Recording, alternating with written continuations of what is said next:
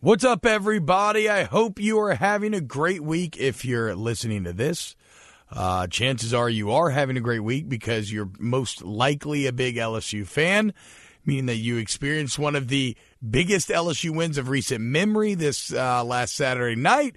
So welcome in. This is going to be a very fun episode of the Hold That Podcast, HTPP in the house, which means, of course, it is myself, T-Bob Hebert from Off the Bench on 104.5 ESPN and The Athletics, Brody Miller.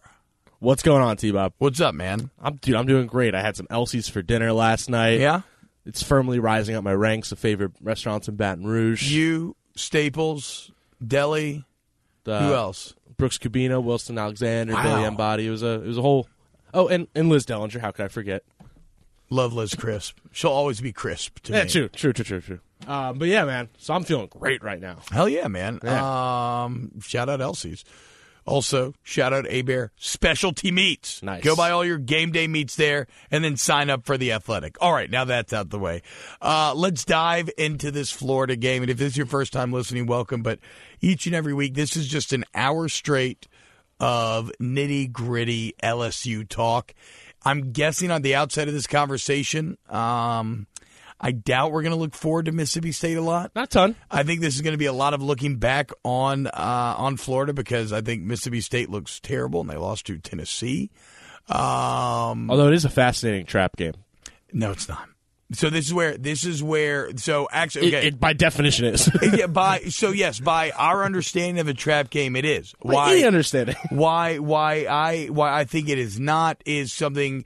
To be fair, it's something more specific. It is because the only reason I say that with such confidence is because yesterday I was up in that football building doing a little tour with one of my old player buddies, and so I got to see a bunch of people I hadn't talked to in forever, and you're just talking to guys around the building. That loss 2 years ago in that stadium is so firmly planted in these people's heads.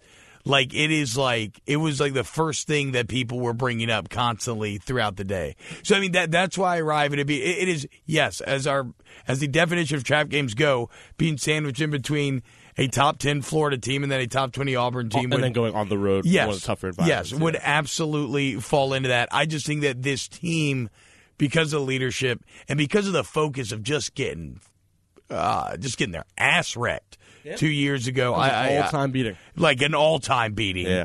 And Ogeron was talking about how loud it was and how they weren't ready. I mean, he was talking about that at a press conference. There's revenge in the air for a lot of these players. So I fully expect them to come out and just kick ass on Mississippi State. And congratulations on wearing your Mississippi State colors this week, though. These are not Mississippi Shout out State to colors. the Clarion Ledger. This is like a generic red. This is not. This is not maroon. That is getting very close to maroon. I really don't think it is, buddy. Maybe like the little edge part. I'll put a picture on Twitter and we'll let democracy decide, won't we? I don't think that's what. Okay. Anyway, actually, Twitter is the rawest form of democracy, literally. Okay. If you throw a poll up, how's it not? Because they're not voting for to change anything. They're just voting their opinion, to say this is what I think. Yeah, but it's still. I mean, does a democratic vote have to actually change something, or is it just getting an answer from a mass group of people? I know I'm right, but I know it's one of those arguments where if I argue, there's just no winning. So I'm just going to move on. That's great instincts, Brody. Yeah, it was a good win for me. For rarely. Anyway, I don't think you're right, but that's okay. Because I think it fundamentally is government. It has to be that. Anyway. But again, there's no winning in this argument. So let's get into Florida. Man. I mean, we kept saying how amazing this offense was for 5 weeks, and it kept being this thing of, okay, but they haven't played a good defense. And that's accurate, 100% accurate.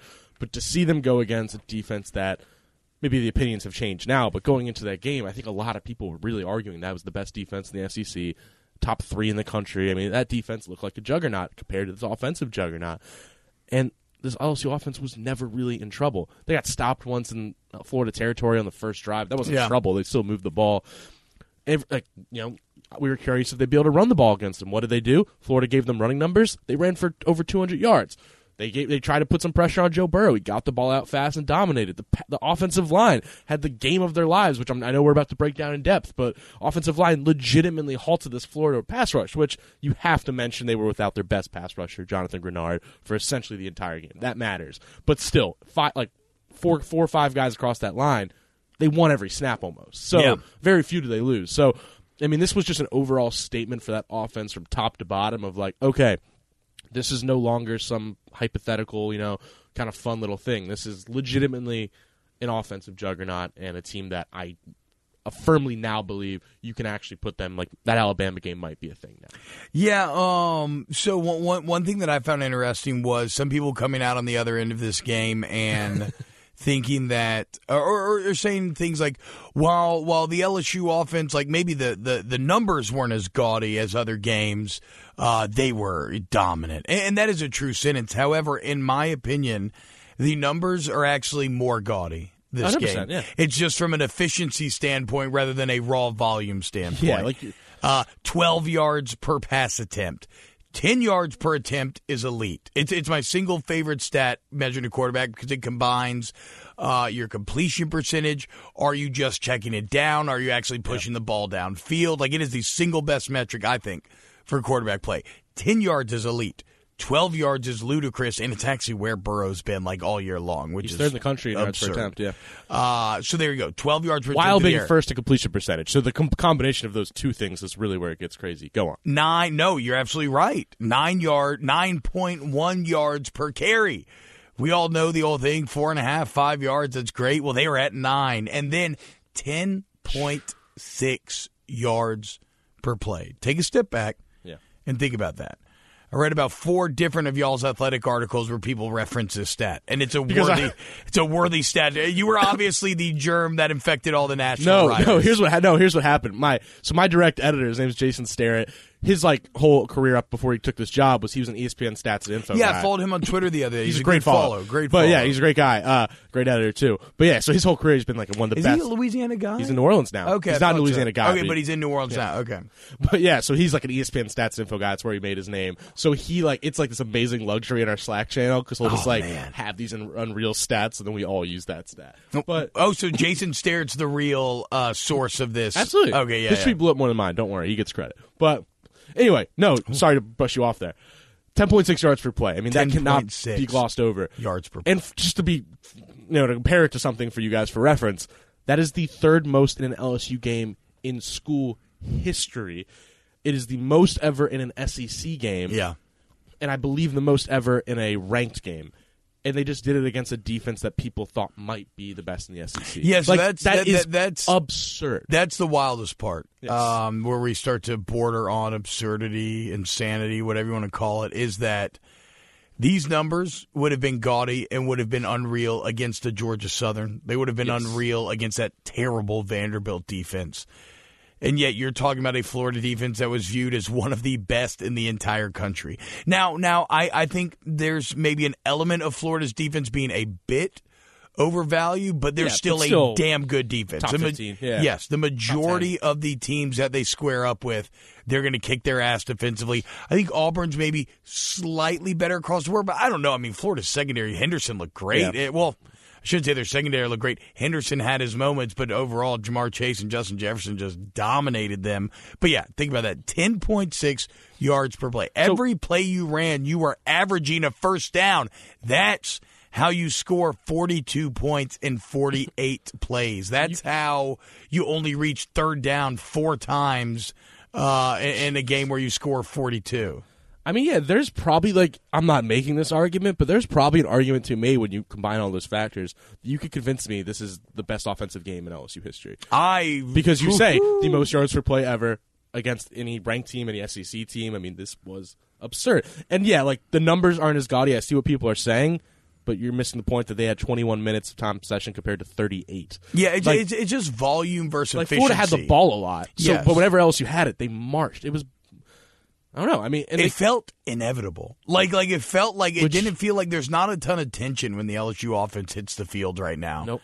It's so chill. You're just like, okay, I mean, Burrow's just going to make it look like it's just written up for him to have success.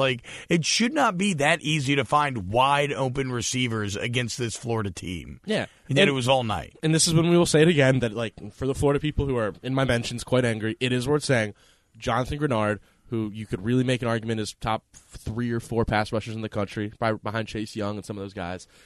I mean, he's a freak, and he went out early in the first quarter. That matters. That matters a lot. And then Jonathan, now the Jabari Zuniga one, people bring it up, he went down later in the third quarter. That also matters a lot. He's also one of their best pass rushers. He's a star. But by then, LSU was on the verge of already putting up 35 points in 6 or 7 drives. Yeah. You know, like Zuniga was he'd already lost that battle. Yeah, that's all I'm saying. I mean, I'm not denying that matters down the stretch. You know, it might have made a difference, but losing 2 people like that, it matters. But so that's my only thing I'll give them. The problem with that game is first off, LSU's only reps they lost on the offensive line all night nearly were first drive, really. were scheme. Well, but were also more scheme related than they were a guy just getting his ass kicked one-on-one. If they had won more of those one-on-one battles against Florida, then maybe I'd give that a little more credit. Also, I mean, look, man, if you play the injury game, then it always goes both ways. LSU was without the guy who was leading the nation in touchdowns when he got hurt in Terrace Marshall, Absolutely. right? Like, I mean, like, it really, and they did all the damage almost solely through Jefferson and Chase. Yeah. So what happens if you throw Marshall in there as well? I mean, like, so I don't know, man. I think you can play that game all day. I'm just playing a little devil's Even though advocate. Dan Mullen seemed pretty salty about it after the game. Didn't he basically His post-game comments were essentially use the injury excuse? Yeah, not a great look for Dan because he called an amazing game. So, you don't need to do that. You don't need to go with that. He called a spectacular game at times. He made a couple questionable decisions. The third Why one. he went to Emory Jones on that one drive where they end up stalling out when they had scored 4 of their last 5 75-yard drives, and he went with an entire the Emory first three Jones. out? Yeah. Okay. It was at the point of the game where I think I tweeted, okay, next team that gets to stop wins, because they had just been – it was right after 28-21, then 28-28, and I think that's when he put Jones in. It was kind of like, huh. That first 3 and out 1,000% changed the game. Yeah, it's like I don't know why he, but either way, Dan Mullen's an offensive genius. He proved that. Kyle Trask is a much better player, I think, than I thought and a lot of other people thought going into that game. But let's start. Okay, so let's get into this offense. We mentioned the numbers and how absurd they are. And to me, then the natural progression of how do those numbers get created. I think the next thing to talk about is the offensive line, because we said it leading up to the game. That was going to be the battle to watch. And we said we expected LSU's offense to dominate. I expected them to put up 40 or high 30s. But the only thing that maybe gave me pause was I always had the caveat, well, if the tackles can win the majority of the one-on-ones. And so shout out to Austin Deculus and Sadiq Charles and that entire offensive line, because they won those one-on-ones. They gave Burrow time. They played nearly flawless, and look at what happened. The offense put up, like Brody said, maybe the best performance in LSU history. Yeah, I mean, I think this is the time it's probably worth me saying, there's nothing worse than a guy who digs in and just tries to defend himself when he has a take.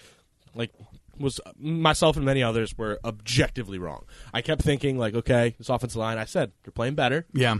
But they haven't faced anyone like this. I think they're better, but they're still going to lose that battle. I thought, I've called them the weakness of this team all season. It's no longer, I have to just flat out give them all the credit. They, right now, look like one of the top half offensive lines in the SEC, maybe one of the better ones in the SEC. They were already looking much better by a lot of statistical margins, and then they just faced this pass rush. And, even without the Grenards of the world, just 1 through 5 or 6 on that front 7 it's genuinely one of the better ones in the SEC. Yeah. And they just dominated them. They beat them man on man. They beat them. They bulldozed some guys. They pass protected well. They earned them, and now all of a sudden they're top 25 in almost every metric in the country. They are a really good offensive line.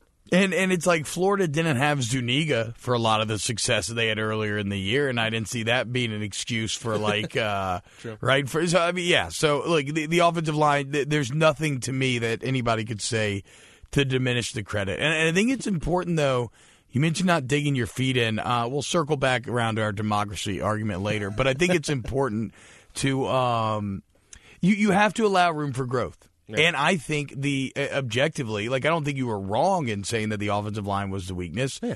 They had moments at the beginning of the year where that was the only evaluation that could be made if you were looking at the offense and looking for areas of improvement. And I almost think you can specifically highlight Adrian McGee here, because his growth is representative to me of the entire offensive line growth, where he looked like a weak point at the beginning of the year. He looked dominant on Saturday. On the Clyde long touchdown run, he had a perfect one-on-one block where he drives his man into the ground.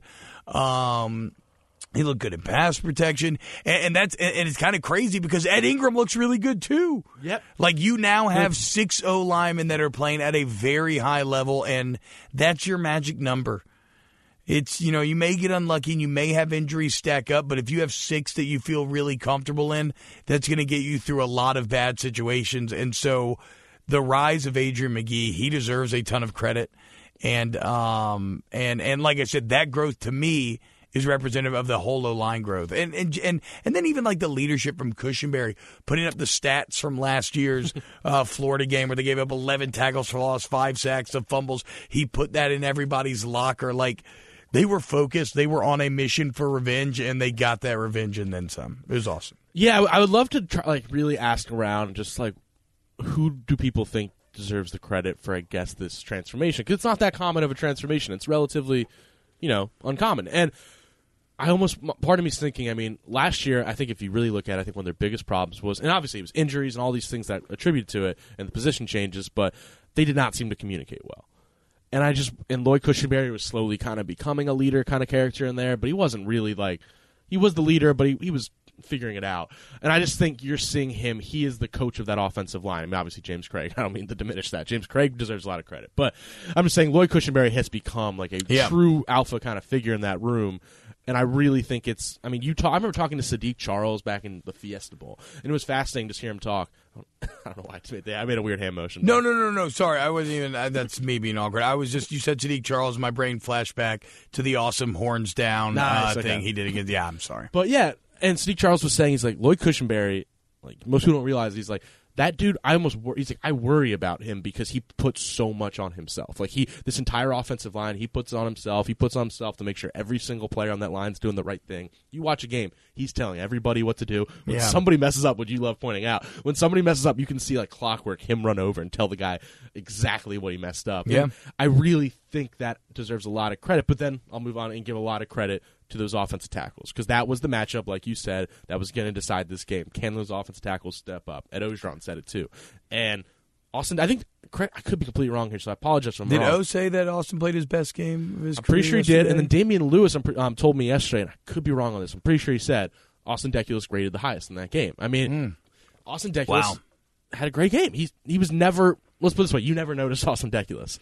That's what I tweeted immediately after the game. Was you didn't hear a single offensive lineman's name all night, which is the it is the sad truth of O-line play. If you go completely unnoticed, chances are you had a dominant game. Yeah. And that's part of why I remember James Moran and I post game were like, listen. Offensive linemen only get noticed when they play badly. You know what? We should write about we need to you know what? They play well. We got to give them a little credit. That is true. Brody doing God's work had a very good. I get to read James yet, but they both had very good breakdowns of the or highlighting the offensive line. What did you see from Sadiq, by the way? So far I have not worked my way all the way through the film for whatever reasons. We've talked. I've been a little annoyed with Hulu. Whatever. It doesn't. We'll talk about it later. I mean, he looked great from what I saw. Run blocking, pass blocking. I mean, he looked like the guy that flashed as a freshman. Like he looks like that player again right now. And we haven't. What's hurt Sadiq more than anything this year hasn't been his level of play, though. It's been availability. Yeah, it's been being suspended for 3 games. Coach's decision. Nice. For 3 games. You can't.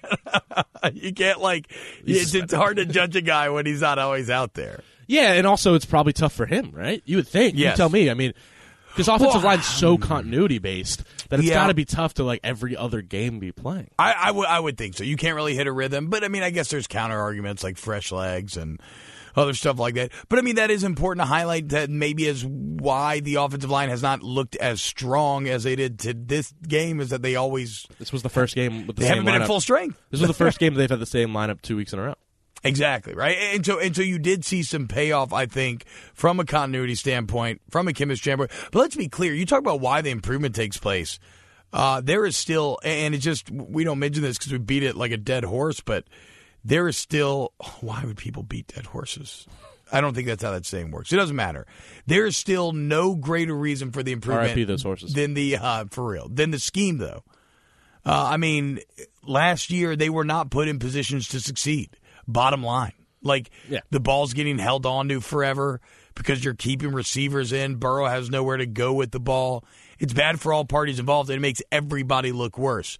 When you scheme it up like they are now, where the ball is coming out quicker, and for whatever reason, I don't know, because I'm not in those meetings, I don't know what the pass protection rules were last year compared to these new 5-man protections, but it looks like the communication of responsibility is so much better in this new scheme. And I don't think it's as rigid. It probably was a little more rigid when you're talking about max protect and 6-man protections, where in a lot of these 5-man protections, and they're playing a lot of odd defenses, they're just sorting out. It's kind of, you have general responsibilities and you're passing off and sorting out. And they did a really good job of that, because Todd Grantham, and this is what all D coordinators do, but you know, they try to show you blitz from one side and bring it from the other and make you kind of pass guys off and deal with it. And LSU did a very good job of that, I thought. So I think scheme is still, though, first and foremost of the improvement. And so you're getting, like, every player has to be put in a position to succeed, or you're not going to get a real look at their talent level. And so you see, when you actually have good players and you do good things, well, that applies to the entire LSU offense, doesn't it? Absolutely. In terms of what they looked like last year versus this year. No, yeah, I think when you're ranking it, you probably go scheme number 1. Yeah. Continuity, I think, is number 2. And then just flat out improvement. You Yeah. know, like just pass protection improvement, all those things. Because if you ask them for the past, we've been asking them, sorry, apologies to them, we've been asking the past 10 months the same question over and over again. They hate us, of just like, what are you guys working on? How are you trying to improve? And like every time their answer is just like, we're working a lot on pass protection footwork. We're working a lot on pass protection. And yeah, it's showing. I mean, it's made a difference. And like you said, I think the biggest difference, when you look at those games where they got whooped last year, it was always the same type of defense. It was the defenses that were running confusing stunts, and it was the Floridas. It was the, oh my God, who did they play? What was the FCS school they played? Southeastern. Yeah, it was Southeastern. It was just like teams that they should not have a problem blocking, and they were just confused and always would miss the guy, and one guy just didn't touch a guy because he thought another guy had him. It was those communication issues, and you are seeing that improve, like you said. So I think that is really what's most noticeable. Because, whatever the new rules are. Because great. Last year, what was their best offensive line block game? I would say Auburn was their best offensive line game last year. What did Auburn? Auburn had an unreal defensive line last year, maybe the best front four in football last year. But they just play. Kevin Steele plays pretty straightforward. He plays pretty base. When LSU's just in a base situation, they're talented enough to block a lot of guys. Like, it's LSU. You have talented linemen. So now they're kind of putting that with the actual communication parts of it, the pass protection rules, like you said, the scheme. It's all come together, and I think that's, I don't know. You gave up no sacks. No sacks. And like Brody wrote about, in 60, and even the pressures were because of some misidentified protections.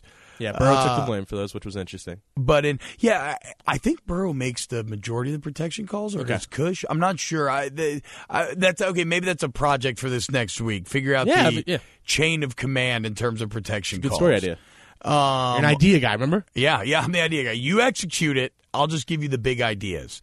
Oh shit! What was I going to say? We were talking about rules, sorting. No. As you wrote about 60 combined snaps. Yeah. For 60 combined pass snaps for Deculus and Sadiq Charles, and within those 60, they gave up one pressure and one quarterback hit.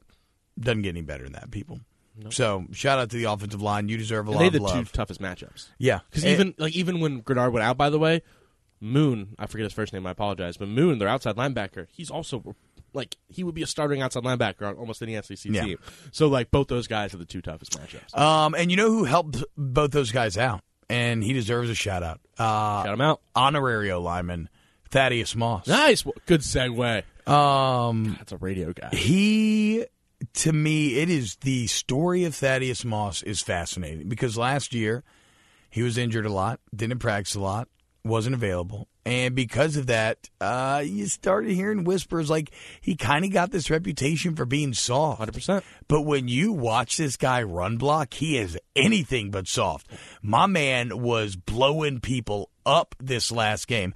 They love to use him in a fullback-esque role where a lot of interesting running plays where he comes inside almost like a pulling guard or a lead back.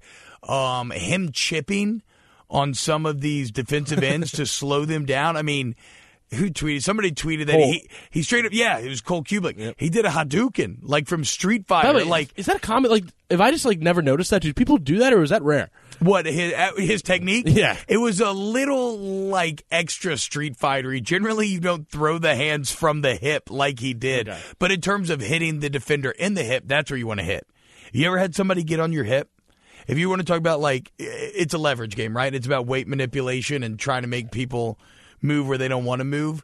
If somebody pushes your hip, you'd be shocked at how little control you then have over yourself. So, yeah, he placed his punch perfectly. His windup was just kind of hilarious. It looked like a video game. It looked like a Hadouken, or for you DBZ fans, maybe a Kamehameha.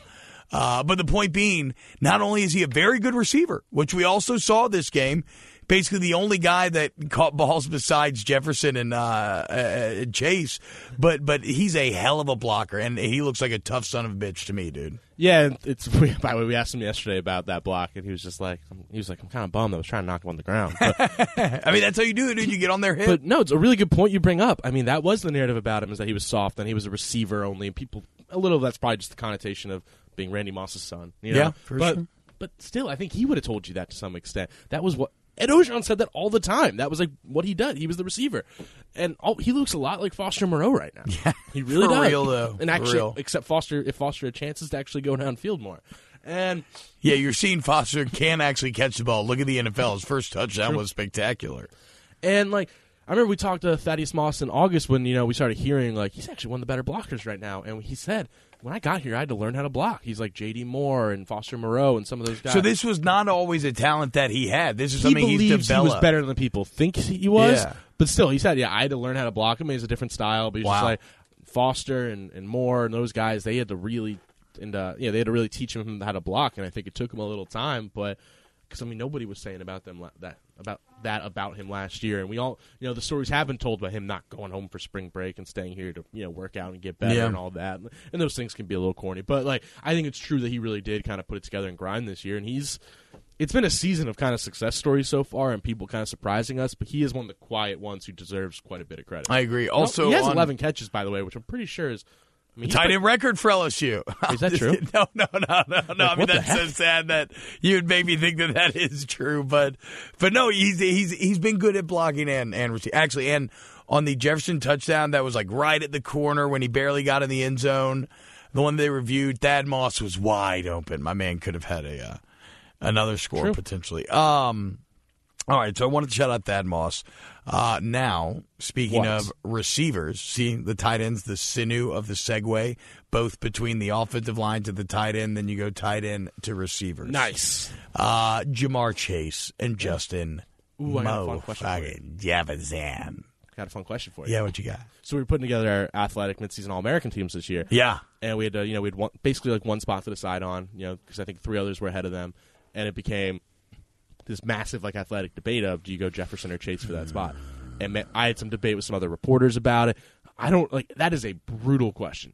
We settled on Chase. I mean Jefferson. Sorry, Jefferson got the second team All-American spot, but because my argument was, and I want to be clear, I do not feel strongly about this. It goes back and forth every game. But well, I mean, on any lists like that, you're going to be splitting hairs somewhat. So just engage with it. But yeah, my overall slight edge was that I think Jefferson is just the best overall down-to-down, consistent, like you can trust him in any situation receiver, while Jamar Chase is the best pro prospect. And I mean, Jamar Chase has moments where he just flat. I compared it in my story yesterday. Like it's almost like an NBA basketball player who's just like on a heat check. And he's just like can take over.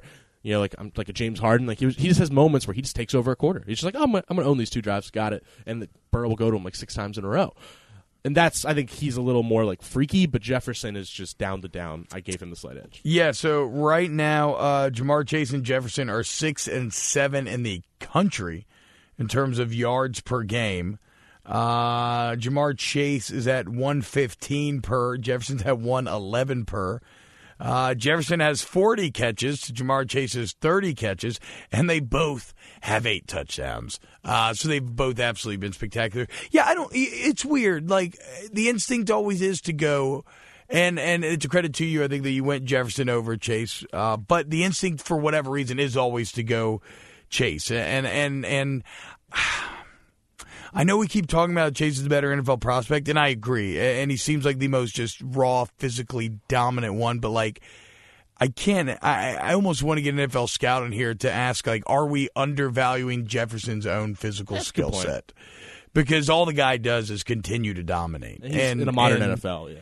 And yes, exactly, right? And this is not like the day and age where it's a super physical game in the secondary. Small receivers, slot guys have emerged as like almost your primary guys. Is that why we lean Chase? Because we view Jefferson as a slot guy, and for whatever reason, we always kind of knock slot guys versus a guy who's getting it done on the edge? See, no, I see what you're saying 100%, but that's kind of why I chose him first, is because he was like the leading receiver last year by a wide margin as the outside guy. Yeah. He's done that. He's been a deep threat. He's been a jump ball guy. Some of those catches he made against Utah State, like he's been a guy winning those one-on-ones. He can beat you on the outside, on the inside. He can be a great route runner. He can break some tackles. He's good after the catch. I mean, I think he's just an overall pretty complete receiver.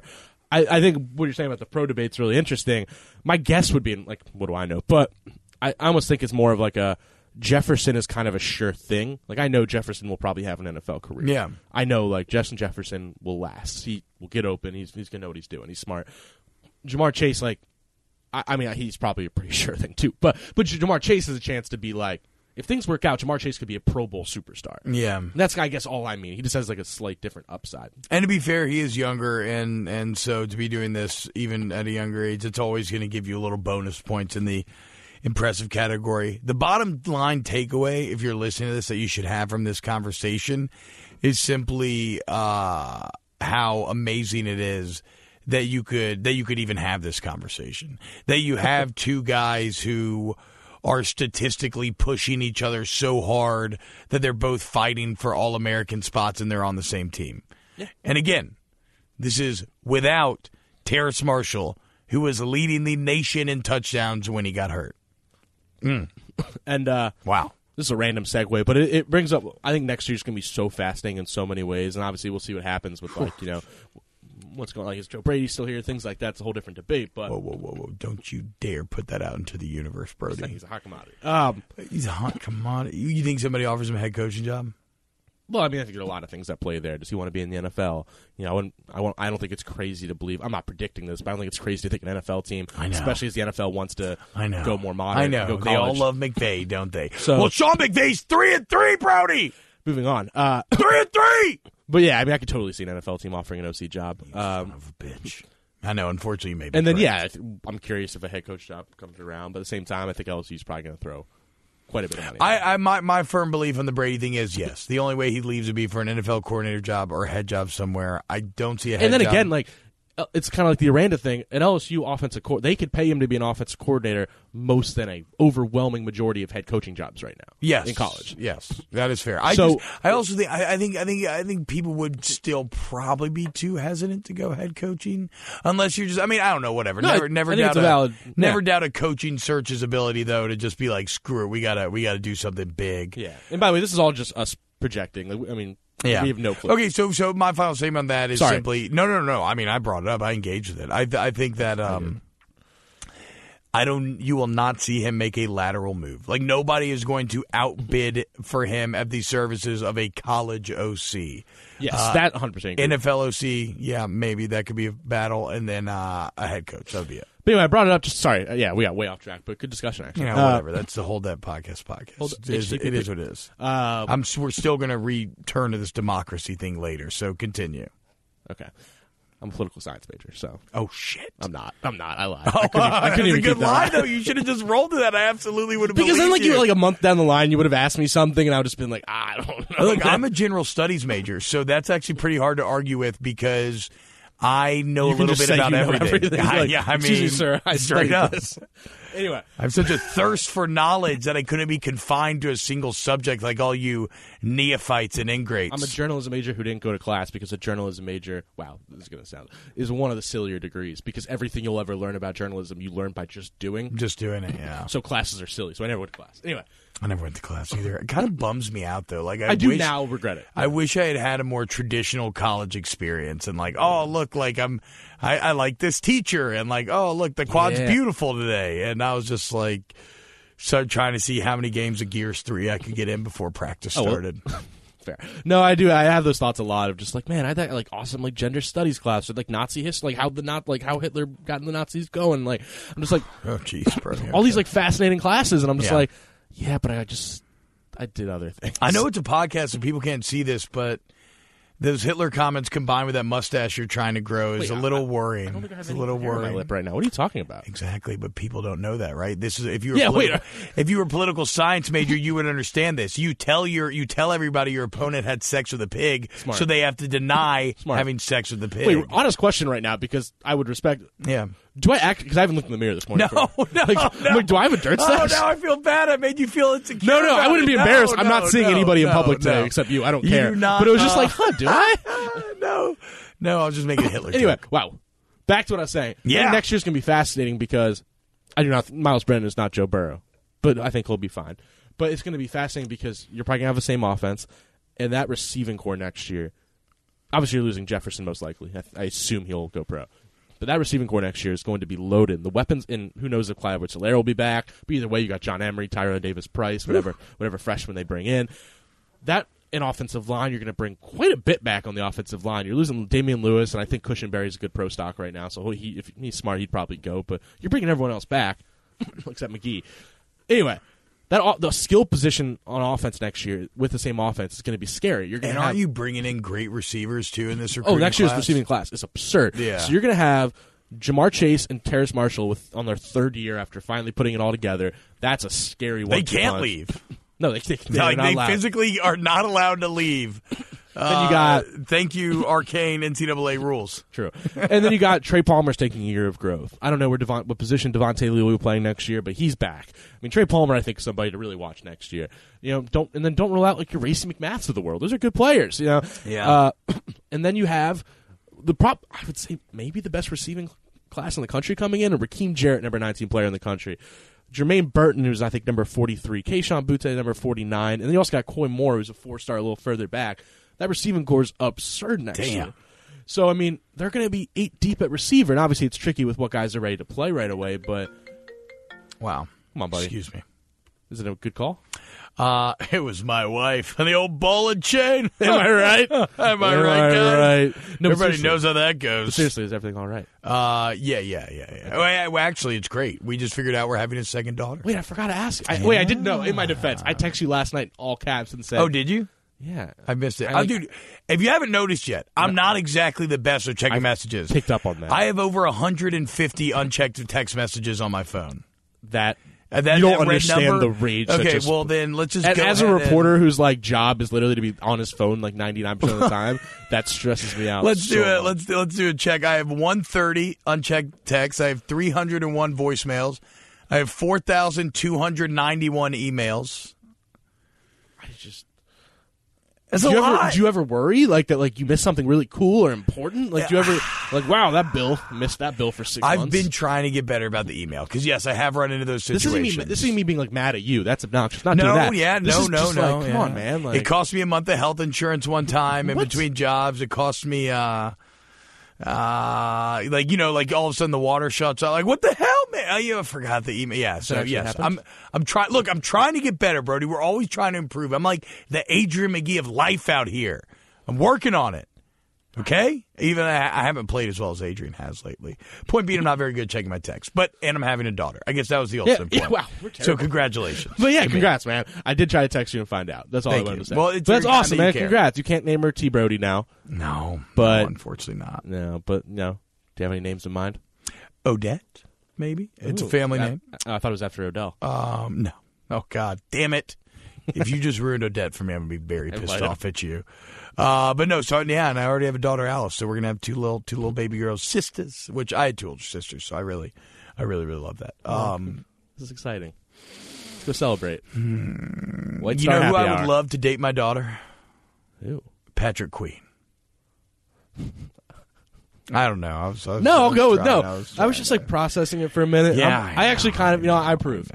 Okay, okay. Here. Best writing advice I ever got was write like Javi Baez swings, man. Just don't go for singles. Just shoot for the swing for the fences, man. Nobody's gonna remember a single, strikeout or homer. That was a Javi Baez swing of a segue. That's actually why I'm growing my hair, my beard out so crazy. A lot of people are like, you look unpresentable. You look this or that. It's like, bitch, there's 10,000 people out there with clean-cut haircuts swings and company polos. Like, no, I'm going to wear my Tommy Bahama Ellis shoes. I'm going to grow my hair out because it's fun. And I got Renaissance Fest coming up and Halloween.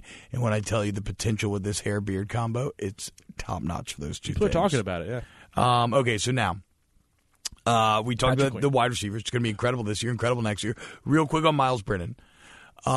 Physically, he's going to have all the tools next year. Yeah. Just the thing that separates Burrow, and it always has been, are the intangibles. Yeah. I mean, the kid's 22 years old, and after the game, he's talking about, I told the team, don't let good stand in the way of great. Yeah. Like, are we kidding here? And even on top of, he already, like, how mature can you be? That's a good point. From a personality standpoint, Burrow's just a different kind of dude. You don't find those guys every day. You just don't. Like, it's that Devin White kind of thing. Yes, you just don't find those often. Exactly. But I would say the biggest difference, and this is not, I think Myles Brennan's gotten better at it, but the way quarterbacks are judged in these kind of offenses in 2019 are processing ability. Yep. How can you process information? How can you make the decision? Burrow is off the charts. And accuracy. And Burrow gets it's true with every sport. A-plus marks in both regards. It's true with every sport, but football, I think it's always been true of baseball. It's always been true of basketball, in my opinion. Football, I don't think it's always been maybe as much until like the last 10 years of quarterbacks. Okay, so because the defensive conversation is a bit deeper and a bit more nuanced. Like the offensive conversation is just like a masturbatory celebration of like all things that are good and right in the world. Like there's no bad. Okay, sorry. How can we not mention Clyde Edwards-Helaire?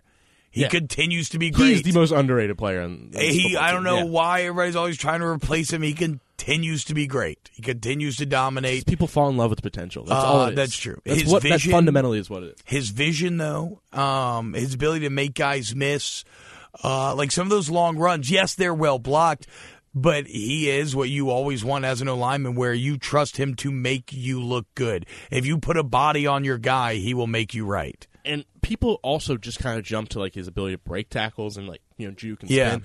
He's hard to tackle from a physical point of view because he's so low to the ground and he's thick and strong. It's like a little Emmitt Smith type deal. I remember. I think it was. No one invoked the name Emmitt Smith, but you get what I'm saying. He's like 5'10", 5'9". I apologize. I forget who told me this, but Devin White told somebody that like who ran LSU like Clyde's just so hard to tackle because he's so low that he's going to get that leverage on you, but then he's just going to keep his legs moving, and it's hard to bring him down. Like he's small, you think he's easy, but it's not. He's been he's eighth on the people who are going to get recognition for how well they're playing this year. But I'd argue he's probably the third or fourth best, most effective players on this offense. Right? Yeah, no, I mean, on this show at least, HTPP, we have consistently described him as one of the main engines behind this offense, and I think that remains true. So he is tiny.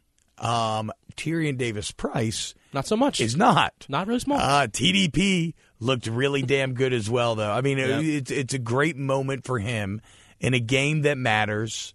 Was a 33-yard touchdown. 33. And Tiger Stadium going crazy. I mean, it was just to be 18 years old and to have that happen, he has to just be on cloud nine. And also, like the one thing that was clear about him, right, was like, man, that guy is hard to bring down. He's great at going forward progress. He's really good at taking the yards that are there and never trying to make too much. But like no one's ever thought of him as somebody with much burst because he's never.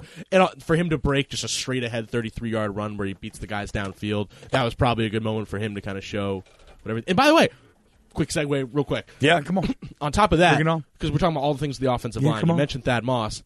I think the receivers have been blocking weirdly well. Because Stephon Sullivan going to get the credit for that block downfield and that Davis-Price touchdown. I mean, he was dragging a corner 40 yards, 30 yards downfield. I can't remember if you tweet about it or wrote about it, but that is a basic football truth that I don't think the general public always recognizes. Is the vast majority of the time, if you have a long touchdown run, the receivers kicked ass blocking-wise. They are the key to making like the 12-yard run into the touchdown run. And Justin Jefferson's a sneaky good blocker. Like he's not going to manhandle somebody, but I've noticed some good blocks. That's about getting people to buy in. That's about, like, to me, wide receiver blocking is really just about getting – because a lot of receivers just don't want to do it, or they don't want to spend the time practicing it. And the 03, for some reason, I was a little kid, the 03 LSU Natty team with Michael Clayton was really good at it. Like, I just remember seeing a Sports Center segment that stuck with me my entire life. And Jarvis Landry comes to mind, too. Jarvis, yes, exactly. And those are some grinders. But it seems like it's across the board this time around that that everybody is getting involved. And shout out to a guy like Stephon Sullivan, who maybe isn't getting the statistical production that he wanted, but he's still fully bought into the concept to where he's not pouting. He's going out there and he's like, I'm going to block this guy's ass off, and it leads to the big touchdown. Yeah, and he's also I think there's probably something to be said for having him out on the edge. Like, that gives a threat. People have to worry about that 6'7" deep threat, and it's opened things up for other people, and then in turn it will probably open up for him if he still gets more time. Well, the real question there is, though, how far is Tattoo far? And how would you answer that? What was on the tattoo? I know it was a toilet, but it was like it's Stephon Sullivan tattooed a giant toilet. But what did it say onto on his it? shoulder? It said, "You're dumped." Yeah, or it said "dumped." Maybe had a little YouTube play symbol because I guess she's a YouTuber. By the way, did you saw in the teleconference last week? Jacques Doucet. No, he asked about. He's like, "Have you seen Stephon Sullivan's commercial? I mean, YouTube video about the tattoos." And it's just like, "Oh, I haven't seen it. I hope he did well." And I texted somebody, close to and I'm like, "You gonna show it to him?" And he's like, "No, I'm not showing it to him." No, Stephon may never play again if the coaches see that video. Anyway, so you were about to get started on something about how the defense, the whole conversation's nuanced, but it looks like you were headed toward. Well, real quick, in case people don't know what we're talking about, just go on Twitter and find the clip of Stephon Sullivan on how far is Tattoo far. It's a sign of the apocalypse. It's a sign of the dark dystopian future that we are already living in. Oh, did we? Yeah. I can't get it out of my head. It's the craziest thing I've ever heard. Yeah, it's there. It has. I showed a ton of people it this weekend. All right, yeah. So let's talk about the defense then, because this is a nuanced conversation.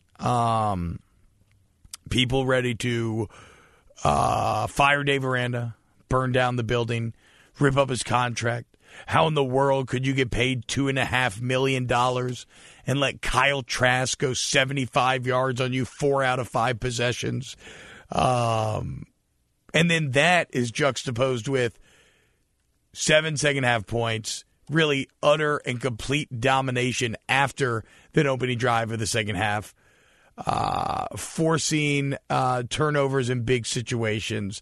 At the very end of the game, winning the 4th down play to close it out, having a penalty, questionable penalty, erase that win, and then still standing up and closing out, not even allowing for the onside kick bad beat. So really, Brody, this defensive conversation is odd to me because it truly is a tale of two halves, or they're just two completely different stories. Yeah, absolutely. But I think you pointed out to me before the show. I think a lot of things that they didn't. They were playing some things scheme wise that. Florida they didn't expect Florida to have success again. So then once they saw that happen, they adjusted and it worked. So that is the thing, and everybody and this is one of the few times where I've seen this happen, where it seemed like the adjustments that needed to be made were what the majority of people were yelling about on Twitter. A lot of people saying, "Why are we standing back and playing zone and only rushing 3 or only rushing 4? And we need to add guys to the rush." And when LSU started playing cover 1, manning up, and adding more bodies to the rush, they started shutting Trask down. And so that was just odd to me, because normally what the majority is yelling about on Twitter, I'll have a counter argument to. I'm like, that's not actually that smart, but it was kind of justified in this situation. I'm curious, how much of the playing zone has to also do with I think you might need that against Alabama. I have been wondering that same exact I don't know if you can play man against Alabama. Yeah, I know. I just don't know, especially their ability to slant, all that. I mean, so I wonder if you at least have to be able to play a mixture against Alabama. And with Tua, you got a running quarterback. So you have to be aware, zone is better for running quarterbacks. So I don't blame them for continuing to kind of work on it, because at this point we know they play man pretty well. But it's almost like, how far do you push that? And so this is also where I'm kind of at war with myself, because I agree, it makes sense if you're preparing, if you're like, we got to get good at this in games because we're going to need it. But do coaches really do that when there's a game of the Florida magnitude there? Because in theory, there is no better time to actually test yourself than against a game of that magnitude. But also, are you exposing yourself to kind of some absurd risk given what was at stake? Well, also, I don't. I mean, you said this as well. I don't think they expected Trask to be able to do what he did. So that is a main So I don't point. think this was a pure just like gambling with the defense. That's true. I think they just thought Trask would make mistakes. That's like true. you It's said. like a two birds, one stone situation. Yeah. So that is fair. I was at that building yesterday talking to some people and asking them why they were, that question, why were you playing so much zone at first? And this is where you have to remember that football is not a one-sided affair. We can be very egotistical when you cover just one team like we do. Yeah. But they thought that Trask, if they played coverage, they thought he would screw up.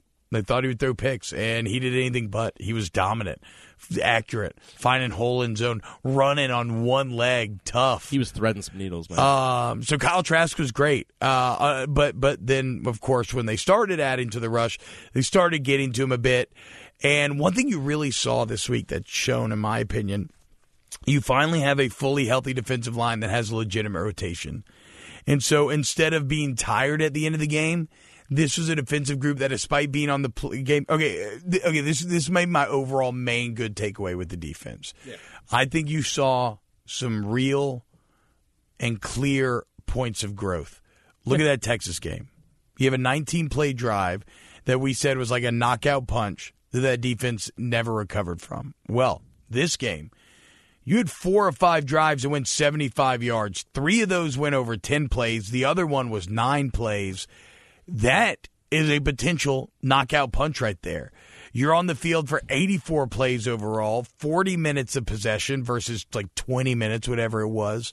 That all is a terrible recipe for how you should be playing going into the fourth quarter. And yet, instead of reeling like you did against Texas, you saw this defense only get better as the game went on. So first off, that's a credit to the defense with mental toughness, physical toughness, whatever. I also think it is just because of the actual rotation that they have now. The linebackers, the D-line, they're 2 deep, even 3 deep at some places. And I talked to Braden Fajoko about it yesterday, but it's really helping them into the fourth quarter with fresh legs. Yeah, I mean, like you said, it's almost every layer except the secondary. They actually don't have any depth. No. But, so it's very much worth noting. No, Jay Ward played. Jay Ward played, like, decent time.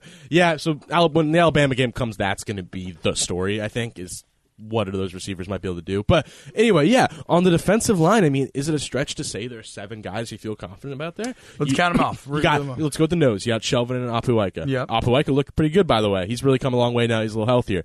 Then you got Glenn Logan and Rashard Lawrence. Those are your 2 general base starters when they're healthy. Then that's 4. Then you got Neil Farrell and Braden Fajoko. They've started the last few weeks and have looked fantastic. Neil Farrell looks like a stud. Yeah. And then you got Justin Thomas, who's been the surprising name. He's a great third down pass rusher. Yeah. Yeah. So I mean, that's 7, right? That's all you need. And that's about it, but still, that's a lot. But I'm saying no, that's great. I'm saying no, that's. I mean, if you have 7 legitimate guys that you feel comfortable putting in there in any game situation, that's nearly 3 deep. You're kind of 2.5 deep at that point. 3 deep's absurd. You'll never actually be like the Alabama line of like. I think it was like 14 or 15 was 3 deep, and it was stupid. That was that Jonathan Allen line. If you're 2.5 deep, that's all you need to go late into the fourth. And then even linebacker, you saw you got Damone Clark and Micah Baskerville rotating in for Queen and Phillips. Baskerville, I was surprised he was playing. I mean, 3 weeks ago I would have said he's last on the depth chart and really not going to play. But he was first last year, which is fascinating. Which we can't forget. Which I think was more just Clark. They knew Clark was going to be a star. Clark just football, like IQ-wise, wasn't ready. Yeah. And Baskerville is just the one you can kind of trust, but I don't think he has some of the physical tools others have. But it's fun to break. I asked Jacob Phillips because I'm like, hey, like none of us like the average person. Like we, I know that Phillips is the hardest hitter. I know that Davini's the pass rusher. I know that Queen's freaky fast. All those things. Like Damone's a freak athlete. What's like Baskerville's thing? And he's just like this ball hawk. Like he just has this like eye for the ball, and that's kind of his thing. So that's worth following. But yeah, to be able to rotate and trust those guys, that mattered. And then we were curious what's going to happen with Divinity. What's his role? One, we saw them play much more base personnel, 2 outside linebackers this week. That was a change that I didn't expect. So you saw more of that. And then you're saying instead of Jacoby Stevens always, even though he was on the outside as well a lot, they did just play a lot of more than they Davini did. and Chasson on both edges. And then now you have a rotation of legitimately top half of the SEC pass rushers and outside linebacker of Chasson and Divinity. All of a sudden, you have a lot of depth in that front 7. That's huge. Yeah, and if you're going to play this fast, and Braden Fajoko said that post game. He's like, all of a sudden, he Well, the answer was basically admitting that they did have to worry about the offensive speed before, and he's like, we don't have to worry about offensive tempo anymore because we can rotate. Yeah. Out of that linebacking crew, man, I came away. It was kind of a quiet day for everybody on the D-line. Obviously, not for K'Lavon Chaisson. He was great. Let's go there then, because that's a guy that we really highlighted before as a guy who this is your moment to step up, immobile quarterback. They're going to give you opportunities. National TV, what did K'Lavon do? Led the team with 8 tackles, 3 TFLs, and a sack. Runs, yeah. The holding penalty that he forced completely ruined all of Florida's momentum. In my opinion, one of the big turning points in the entire game. It took away a 20-yard gain, made it into 1st and 20. And Florida was playing so over their skis. 1st and 20 was probably never going to work out for them. So K'Lavon was spectacular. Another guy who was spectacular was Patrick Queen. Yeah, no, I mean he's been kind of the quiet breakout star of the season. I mean, a few weeks ago he didn't earn the starting job, and he was kind of the odd man out in that rotation. Even Damone Clark was playing ahead of him, and now he looks like the best inside linebacker. He's the guy, we were talking about before the show. I mean, he's the guy who's calling things out now, and that's kind of why you moved Divinity there last year, is because you needed or the spring. You need that guy to be the lead communicator. Well, the story goes that Patrick Queen, before that last play at the goal line, was calling out speed option. And I think he was also telling me that, some of the other speed options they ran, some other plays, he'd be on the sideline, he wasn't in, and he'd just be freaking out trying to tell them. Yeah, it's huge. And that's great recognition, though, from Queen, and it wasn't just that final play. No. Some of the stuff I've been watching, I've seen him in quite a few plays, pointing to holes where the ball ends up going immediately, calling out power or bumping a linebacker over to get a line correctly. It seems like as physically impressive as Patrick Queen is, and he is a stud, he's very fast. The side-to-side speed is excellent. But mentally, he's really taken that next step. Absolutely. And I wonder how much of it can be attributed to training in that walkthrough room.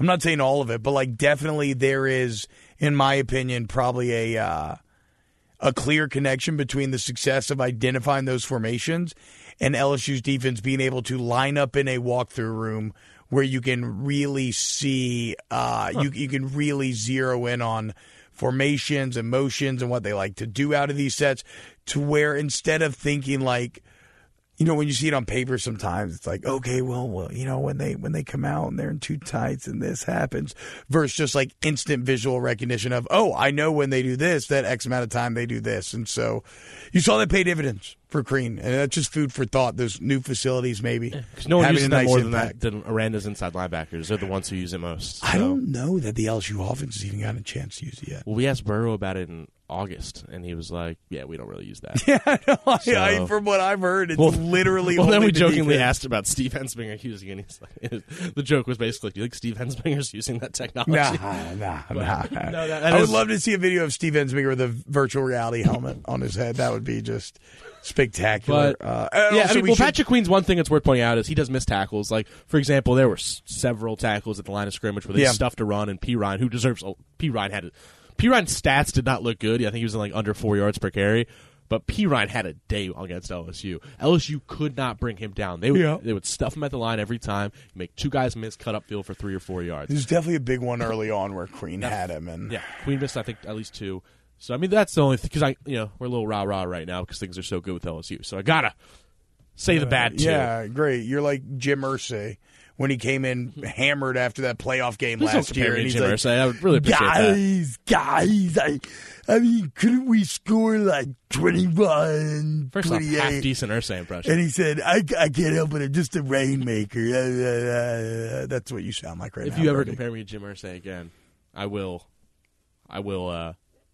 One thing about hanging out with Irsay, he's always going to have some fun pills. You got any fun pills? Wow, now we're making addiction jokes? So you don't even have the good parts of Jim Irsay. Unbelievable. Just the rain-making parts. So Patrick Queen sucks, according to Brody. Jesus no, in all seriousness, though. But look, the defense wasn't great for a lot of that game. And they were getting run over. Mullen was out scheming Aranda. That is one thing I should point out, though. I do feel... While they had that one driver, they really went after Stingley, and I love his response the next, coming back and making the big play. But they had the driver, they really go after Stingley. It's the first time you've ever seen him look human. Yeah. Mainly I felt like, though, that was a schematic success over Florida just killing guys one-on-one. Now, Pitts maybe calls it into question because Pitts, the big tight end, number 84, was just kind of going down the line at one point and just beating whoever they were putting on him. But I mean, Dan Mullen was putting his guys in some excellent positions to succeed. And then when you saw the schematic changes from LSU, obviously the results were just totally different. Yeah, absolutely. I mean, you still Well, have... what do you think with that question? Was it more schematic or was it more guys losing one-on-ones?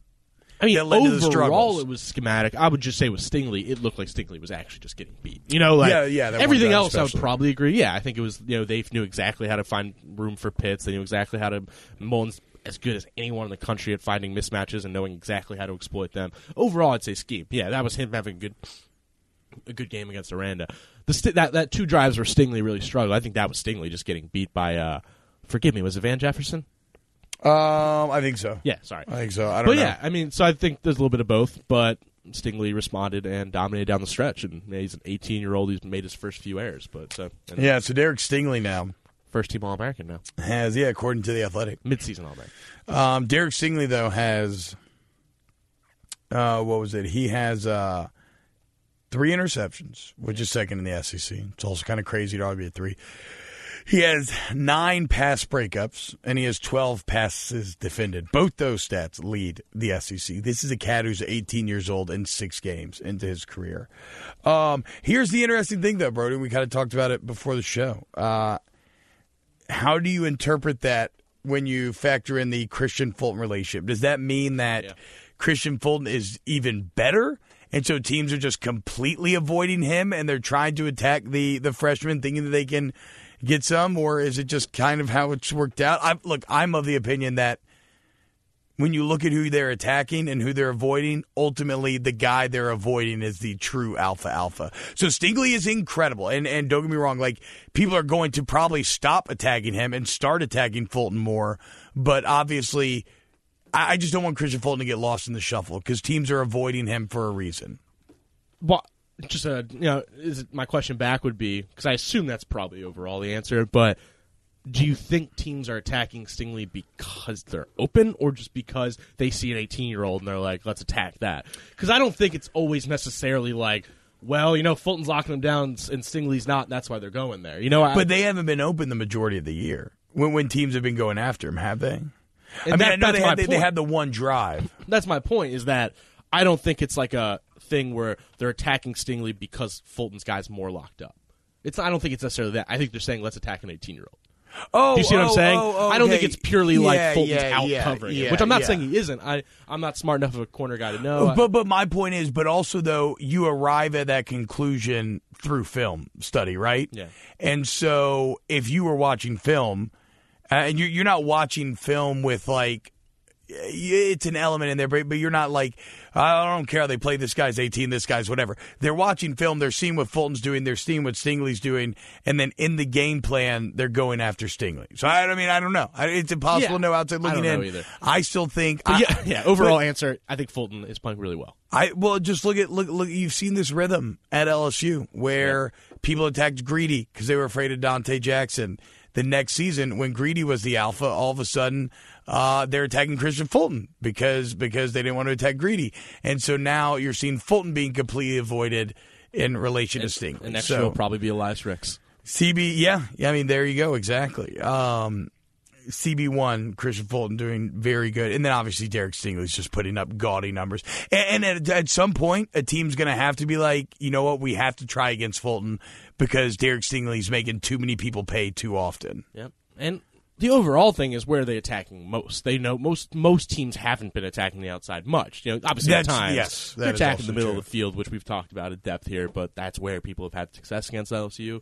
I think Stevens has improved quite a bit in coverage, but still, you can. That's generally a mismatch with a good receiver. Yeah, and Kerry Vincent had an okay day. Yeah, Vincent's looked fine. Yeah, he had a solid day. If you're picking where you're going to go, though, one or two plays, maybe. Yeah, you're going to go over the middle, especially when they're in that zone. So I think both Stingley and Fulton have just been absolutely spectacular. And Stingley coming up after getting dominated like that in that one drive, and then coming up and he's a robot. the getting the pick in the end zone to kind of seal the game, or to set up, I would say, to set up the nail in the coffin. It was what a moment for him, just crazy. Something to highlight on that drive. Saturday morning, I was hanging out with my buddy Will Blackwell, and he was saying how he's like, you know what, man, something that coaches don't do enough is take a momentum timeout, like a basketball timeout, where you're getting run. You know, you're on your heels. Everything's working against you. Let's just take a deep breath, kind of reset the stage. And I told him I thought he was crazy. I was like, well, the difference is timeouts in football are just so valuable. No, exactly. And that was my argument. Sorry. That was my exactly. That was but see, so your instincts went the same way I did. That was my argument. It was like in basketball you get 7 timeouts. In football you got 3. Think back to the Saints against the Texans, how having that one timeout at the end opens up the entire field to attack. Think about, we saw it in an LSU game sometime. Maybe it was Florida. Either way, we've seen the value of timeouts. If you watch football, you know it. So that was my argument. I was like, no, dude, they're way too valuable to be wasting on that. Well, when Florida was going to make it 35-35, they had LSU on their heels. And what did Coach O do? He called timeout, kind of reset things. Couple plays later, LSU's in control. 3rd down, Stingley gets the pick. Bam, ball game. So, like, it was kind of interesting to me for me to shout down this idea of the momentum timeout only for the momentum timeout to work out perfectly later that same day. Also, I'd love to, he would never answer this honestly, but I would love to know, like, if the timeout almost allowed Mullen to outsmart himself. Because now I'm not somebody. Mullen had a couple of those moments this game, it felt like. Yeah, Mullen's big problem is that Mullen, I mean, never mind, I'm not going to finish this, but Mullen thinks he's very smart. Yeah. Oh, you can tell Dan Mullen loves some Dan Mullen. Yeah, he does. I mean, I think if you actually said that to him, he'd probably be like, damn right I do. Yeah, no, he's an alpha. Yes, like at SC Media Days, he is one of the most comfortable coaches up in front of that room. Like, which is why he's one of my favorites. I love those kind of characters. Damn. His offense is one of my favorite types of offense where it's like a power spread. Anyway. That 3rd and 1. I'm not one of those people who like somebody who I don't like criticizing that call because listen, 3rd and 1, everyone's expecting run. Play action is what's going to be open there. Yeah. Like, I'm not criticizing that, but it did kind of lead to him maybe outsmarting himself. Then Bouchard gets the pressure, and then he throws a pick. So it's like an always hit on 16 thing, right? You got to have your philosophy and you got to be willing to engage with it. You got to accept that not all your 3rd and 1 play actions are going to work out, but you still have to be willing to take that job. But whatever. That's just all of coaching. It's like a delicate risk versus reward balancing act. And in that particular instance, though the logic behind the call was sound, he got stung. And that's one of those moments I really wish we could talk to Dave Aranda, because I'd love to ask him, like, all right, what were you thinking on that 3rd and 1? Yeah, like if they thought they were going to do a play action, if they thought they were going to run. Ed would have also had an answer, but we should have asked Ed. Maybe we can. But I'm just idea guys. Yeah, we just arrived at it a little too late. Marcel Brooks, real quick, what'd you think? Yeah, no, that's a great point. Marcel Brooks, one of the most fast. Speaking of pass rush, you mentioned Divinity and Caleb on the outside. It looks like Marcel Brooks may become a problem as this season goes on. Marcel Brooks is one of the most fascinating players in this entire roster because, when you coming into this 2019 class when they were arriving on campus, you knew Stingley was number 1, but I would say just from an overall, you talk to people on the staff, everything, I'd say Marcel Brooks, I'm trying to think if I'm forgetting somebody, but I'd say he's number 2 on what they expected to be an impact guy. And the idea, now that what was interesting, and I didn't know this, was because he moved to safety, and the idea was, he could be a Jacoby Stevens, Grant Delpit type quarter. So Jordy has a great story about that, where I think he kind of told the coaches, well, that's what Ed. Okay, yeah. Ed Ogeron told us that Monday. I'm sorry, I would love to hear Jordy's version too. But yeah, Ed Ogeron did tell us Monday. Bitch, Brody. What? Sorry. Go ahead. I'm sorry, not every day after work. But, he said, I wanted to compete for that 3rd safety spot that ended up going to Todd Harris. He wanted to compete for that starting spot. That's why he went to safety. But the staff always knew, like, this guy's an outside linebacker. Yeah. Jordy's story is, like, I guess during practice one day, he heard it through the grapevine, but Marcel was kind of talking like, I should play safety. Like, I can do everything Grant's doing, blah, blah, blah. So they put him back there, and I think Burrow, like, burned him, like, 12 times in a row or something. Like, just, like, 12 completions in a row, and they're kind of like, this isn't high school anymore. That's the thing. He's not a great He's not a great coverage player. No, but he has all the physical skill sets to be a good pass rusher. Said yesterday He said Caleb won't like admitting this, but Marcel's more of a freak than Caleb. Damn. Which is, I mean, that is ridiculous praise. What did you think about his dance? Jacoby Stevens thought it was pretty dumb. I thought it was actually really funny, charming, but I don't know. But everyone else hated it. So. Well, I don't mean from like a you're going to get a penalty standpoint. Yeah, no, I don't give a damn about all that. Like, what did you think about the actual dance that's what itself? I'm saying. I thought it was like a charming, funny moment. Yeah. Okay, I think I'm inclined to agree. Yeah, I think it was like ironically, like I don't think he walked in the mirror and was like, "This is a good dance move." I think, I think there was a sense of humor to it, like he seems like a pretty out there. I don't know though, dude. You have that thing locked. You have that thing loaded up in the barrel. That was not a freestyle dance, in my opinion. I agree. That's what I'm saying. I think he's a pretty funny guy. I think he has like a sense of humor. Yeah, maybe that's like kind of his funny locker room dance. Well, but then that would also say a ridiculous amount about like his presence of mind at his first career sack, biggest moment of his life thus far, and he's like, you know what I'm doing?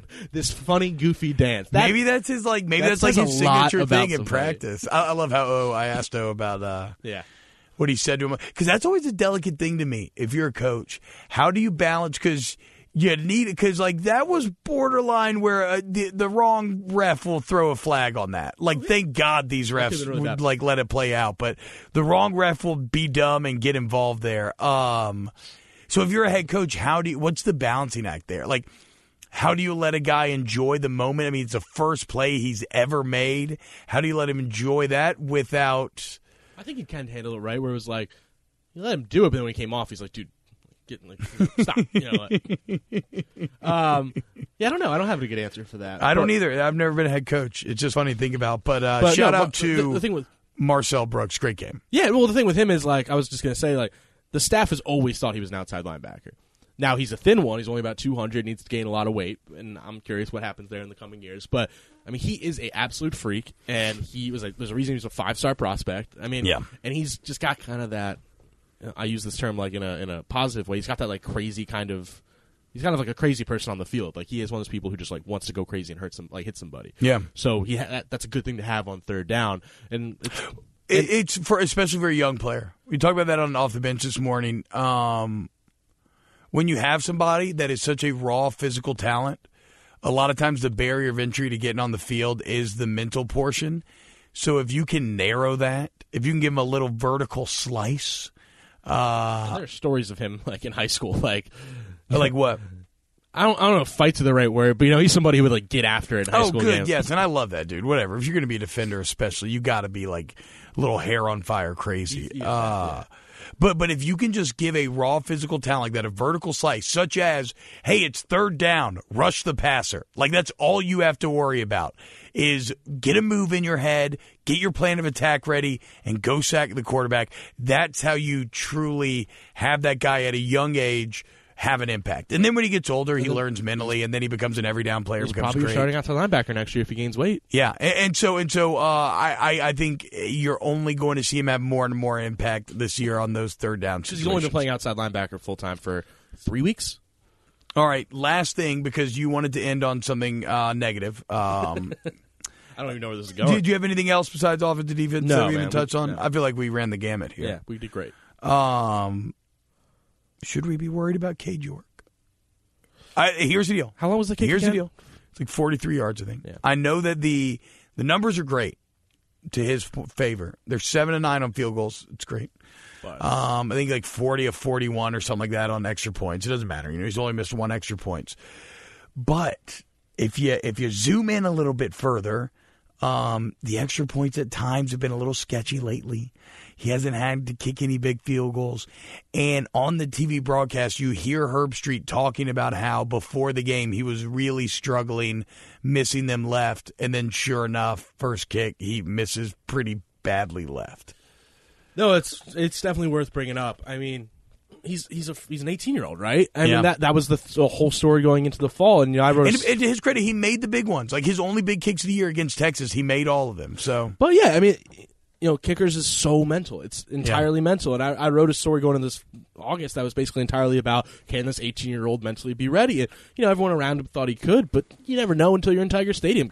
Cole Tracy had a great line about that. He's like, yeah, you just don't know until you're in Tiger Stadium. There's no one knows. And, I mean, I think overall he's a talented kicker, but he's probably having a little bit of that And now all of a sudden he's probably in his head a little bit because, like you said, it was getting a little shaky. And all of a sudden now he's trying to fix it. We talked to Zach Von Rosenberg, and he was saying, he is somebody who has a very, Cade York does. It's a very specific process of how he wants to be out there. And, Zach Von Rosenberg's almost at times had to tell him when there was, a timeout before a kick, go off, go on the sideline, then redo your routine. There's a lot of, finicky, you got to get that right. So I'm not saying worry yet, but keep an eye on pretty close. It's something to watch going forward. Look, the Alabama game, that could come down to a field goal. Things like in Tuscaloosa and Bryant Denny. I almost need LSU to be a little less effective in the red zone so that Cade York have you ever considered halting the offense around the 30 to see what your kickers got? Yeah, okay, so since Brody wanted to end it on a negative, I'll end it on a positive. LSU right now is one of 3 teams in the nation that have scored on 100% of their trips to the red zone. They are 34 for 34. Iowa and Notre Dame are the other 2 teams. Notre Dame's only been there 22 times. Iowa's only been there 20 times. Also, LSU has scored touchdowns on 29 of those 34 trips. Last year, they were good at always scoring, but they were about 50% on touchdowns. So massive. And they were just playing the number 1 red zone defense in the country. Yeah, I forgot about that. That's right. And still had... That was supposed to be Florida's calling card was bend but don't break. Yeah, and I don't have the number off the top of my head, but I think 3 of their touchdowns were in the red zone on Saturday. So 42 points, 48 plays. Yeah. Against that defense. Unreal. No, but that's definitely, that's a big deal. And who was it? Jamar Chase had some great things to say about it last week that I found fascinating about the ways they attacked it. And they would basically, in practice, drop 8 guys into coverage because the whole thing find was the holes. Yeah, and once I heard that, I started looking back at the Texas game. Remember those red zone touchdowns Burrow was throwing against Texas, where it was triple coverage? And you're like, why is he throwing in there? Because I think the biggest change is philosophy. It's that they were getting cute in the red zone because, one, they knew they had Cole Tracy and all that. They're trying to set up for the sure thing. You gotta rely on a guy to make a play that be able to put it in a window that's tight in the red zone. You have to have a quarterback that can put it in the tight windows, or you're never going to have success there. So I do find that fascinating, the work that actually went into improving that. And one Texas one where he looks off the safety for just half a second, just to create enough of a gap to get it into Jefferson. Well, the best part about that Texas one you're mentioning is that the play before should have been an interception in the triple cut. He tried to throw a ball in even tighter coverage, and I'm like, in any other quarterback on earth, you'd be like, lesson learned, don't do that again. Next play, Burrow goes to the exact same kind of window, and I was like, that speaks to the intangibles. That tells you a lot about just him as a guy. But don't let good stand in the way of great. It's a message that we try to live by every day. How do you feel about Wikipedia? I think it's more reliable than it used to be. Why? Okay, per Wikipedia. Though the term democracy is typically used in the context of a political state, the principles are also applicable to private organizations. There are many decision-making methods in democracies, but majority rule is the dominant form. I'm not a political science major like yourself, but as a general studies major, Brody, I would say that my call for a vote, I can't remember what we were voting on. You're still wrong. You just proved yourself wrong. No way. A Twitter poll is democracy. No, because even the example you use, it doesn't have to be government. It's still about making a decision about something for an entity, for an organization or anything. It's not just hey, what do you guys think? No. It is a decision-making method. Yes. There is a Twitter poll. There's no decision being made. It's just, what do you think? It's an opinion. It's a decision on opinion. That is not what's happening. Yes, it is. It's a decision. If I make a Twitter poll right now that says, do you guys prefer tacos or popcorn? I don't know why those are the 2 I went to. Those are my 2 favorite things. I would answer tacos. It's a little more substantial. That is not. Now, if I said, it'd be a different thing if I specifically said, guys, what am I getting for lunch? Tacos or pizza? Yeah. That might, I would maybe, I'd say that's democracy. But most Twitter polls are not that. Most are saying, what do you guys prefer? What do you think? That is not democracy. That is just rule, what does the world think? Majority that's a poll. Rule is the dominant form. Democracy is letting the majority decide. You're trying to lawyer this. The democracy is letting the majority decide an opinion, a decision. It can be anything. It's about making a decision. I know what you're saying, majority rules, but I'm saying if 75% of people say popcorn's better, that there's no What if you get popcorn next time? Because of the opinion that has been stated by the masses. Okay, that's like saying that if democracy was I don't know, I can't even think of a good example, but if it was just 70% of people voted about something, but it was still up to us to be but I don't know if we want to do it. I don't know.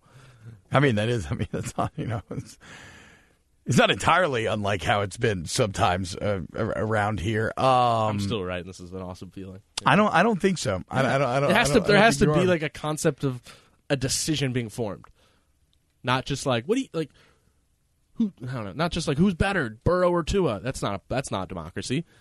That's just like what do people? That's a poll. That is those are different things. That is a poll. What do democracies are to represent the people, right? And their thoughts. It's not just like can we figure out what the people think. It's using the people's opinion to make decisions. Exactly. So the only way to figure out those opinions is with a democratic vote. And then you can use that information to inform your decisions later. That's genuinely not what it is, though. That's not what it is. It is actually you were voting to decide something. That is what democracy is. When the governor election's happening, you are voting to pick which person should be your governor. It is not like, who do you like more? That's not what it is, actually. If that was it, that would kind of what it is. Okay, now you're just getting into like some like existential thing. But like, also, you keep applying this to government. Government is nowhere in here. It can also be applied to private organizations. If my popcorn lovers club, wow, I keep really honing in on the popcorn thing. If my popcorn lovers club voted to decide what we're going to eat for dinner that night, that is an institution voting, and like, yeah. What popcorn are we eating? We're eating that one. That's democracy. If it's just me polling, being like, which movie theater do you guys think has the best one? That's not democracy. Yeah, it is. You are so wrong. It's incredible that like in my 3 years as like a full-time sports reporter, like professionally, I don't really get worked up on opinions about anything. I don't feel that strongly about anything, and you have gotten me so worked up right now about something so stupid.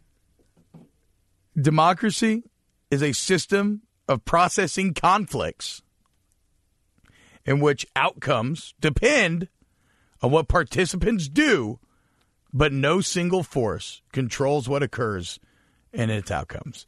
The uncertainty of outcomes is inherent in democracy. So there you go. Name your source. Processing conflicts. Wikipedia. I told you. That's why I started this all off by asking you Wikipedia. Source? Yeah, you got to dig deeper. It's literally, I am reading the Wikipedia post titled "Democracy." No, I'm saying what's the source they're using? Oh, I don't know. I have no idea how to check sources on Wikipedia. Now, if you go to like dictionary.com, it's like. Let's see. Okay, this says go down to number 5. Political unit that has a democratic government, the common people, especially when consulting the source of political authority. Yeah, I don't know. Oh, now I got an I don't know how to you. Does that mean? No. Yeah, does that mean yes, the defenses are crumbling? I still feel like I'm right, but I'm just ready to I feel like we should hold a vote on which definition of democracy. That would not be democracy. That would definition. be just like asking people what they think. You obviously just don't trust the people. Okay, I can't find these sources, and I've probably beat this dead horse enough at this point. R.I.P. those horses. R.I.P. the horses. I think I understand the beating the dead horse thing, right? Because you probably beat it to death, but you're still beating it after, like you were pushing the horse so hard, like and then you're still beating it, and it's like, what are you doing, you dumbass? You already killed it. Like, you got to move on, right? Like, that's the origin of the saying. Yeah, that sounds about right. Right? Yeah. I mean, if we had to guess here. Yeah. It's been all right. We're figuring out a lot today. Y'all have a great day. It's a long episode of the Hold That Podcast. How long we go? Like 120? 120. Good call. 122. All right, I'm going to go get some tacos. A hell of a biological clock. I'm going to go get government taco. Put it to a vote, you bitch. I'm sorry, that was aggressive. I thought you were out of the cage. I apologize. I guess I'm a little more fired up than I'm letting on as well. Let us know what you think about democracy. Oh, shit. You're not going to like it. Do not read the subsection of democracy titled aggregative. How would you say that? Like if it aggregate, but aggregative? Aggregative? I don't know. That's a good question, actually. I'm struggling. Don't read that section. Why? Because you're going to be upset. Because it disagrees with me? Yeah. Okay. Yeah. Y'all have a great day. Hold That Podcast, HTPP. Let us know who's right on the democracy argument. Go Tigers. Mississippi State. Wow, didn't even mention them. They suck. They lost Tennessee. That's all that needs to be mentioned. They're not good. Anything else? Nothing at all. Yeah. Y'all have a great day, and we'll see you next week. Goodbye now.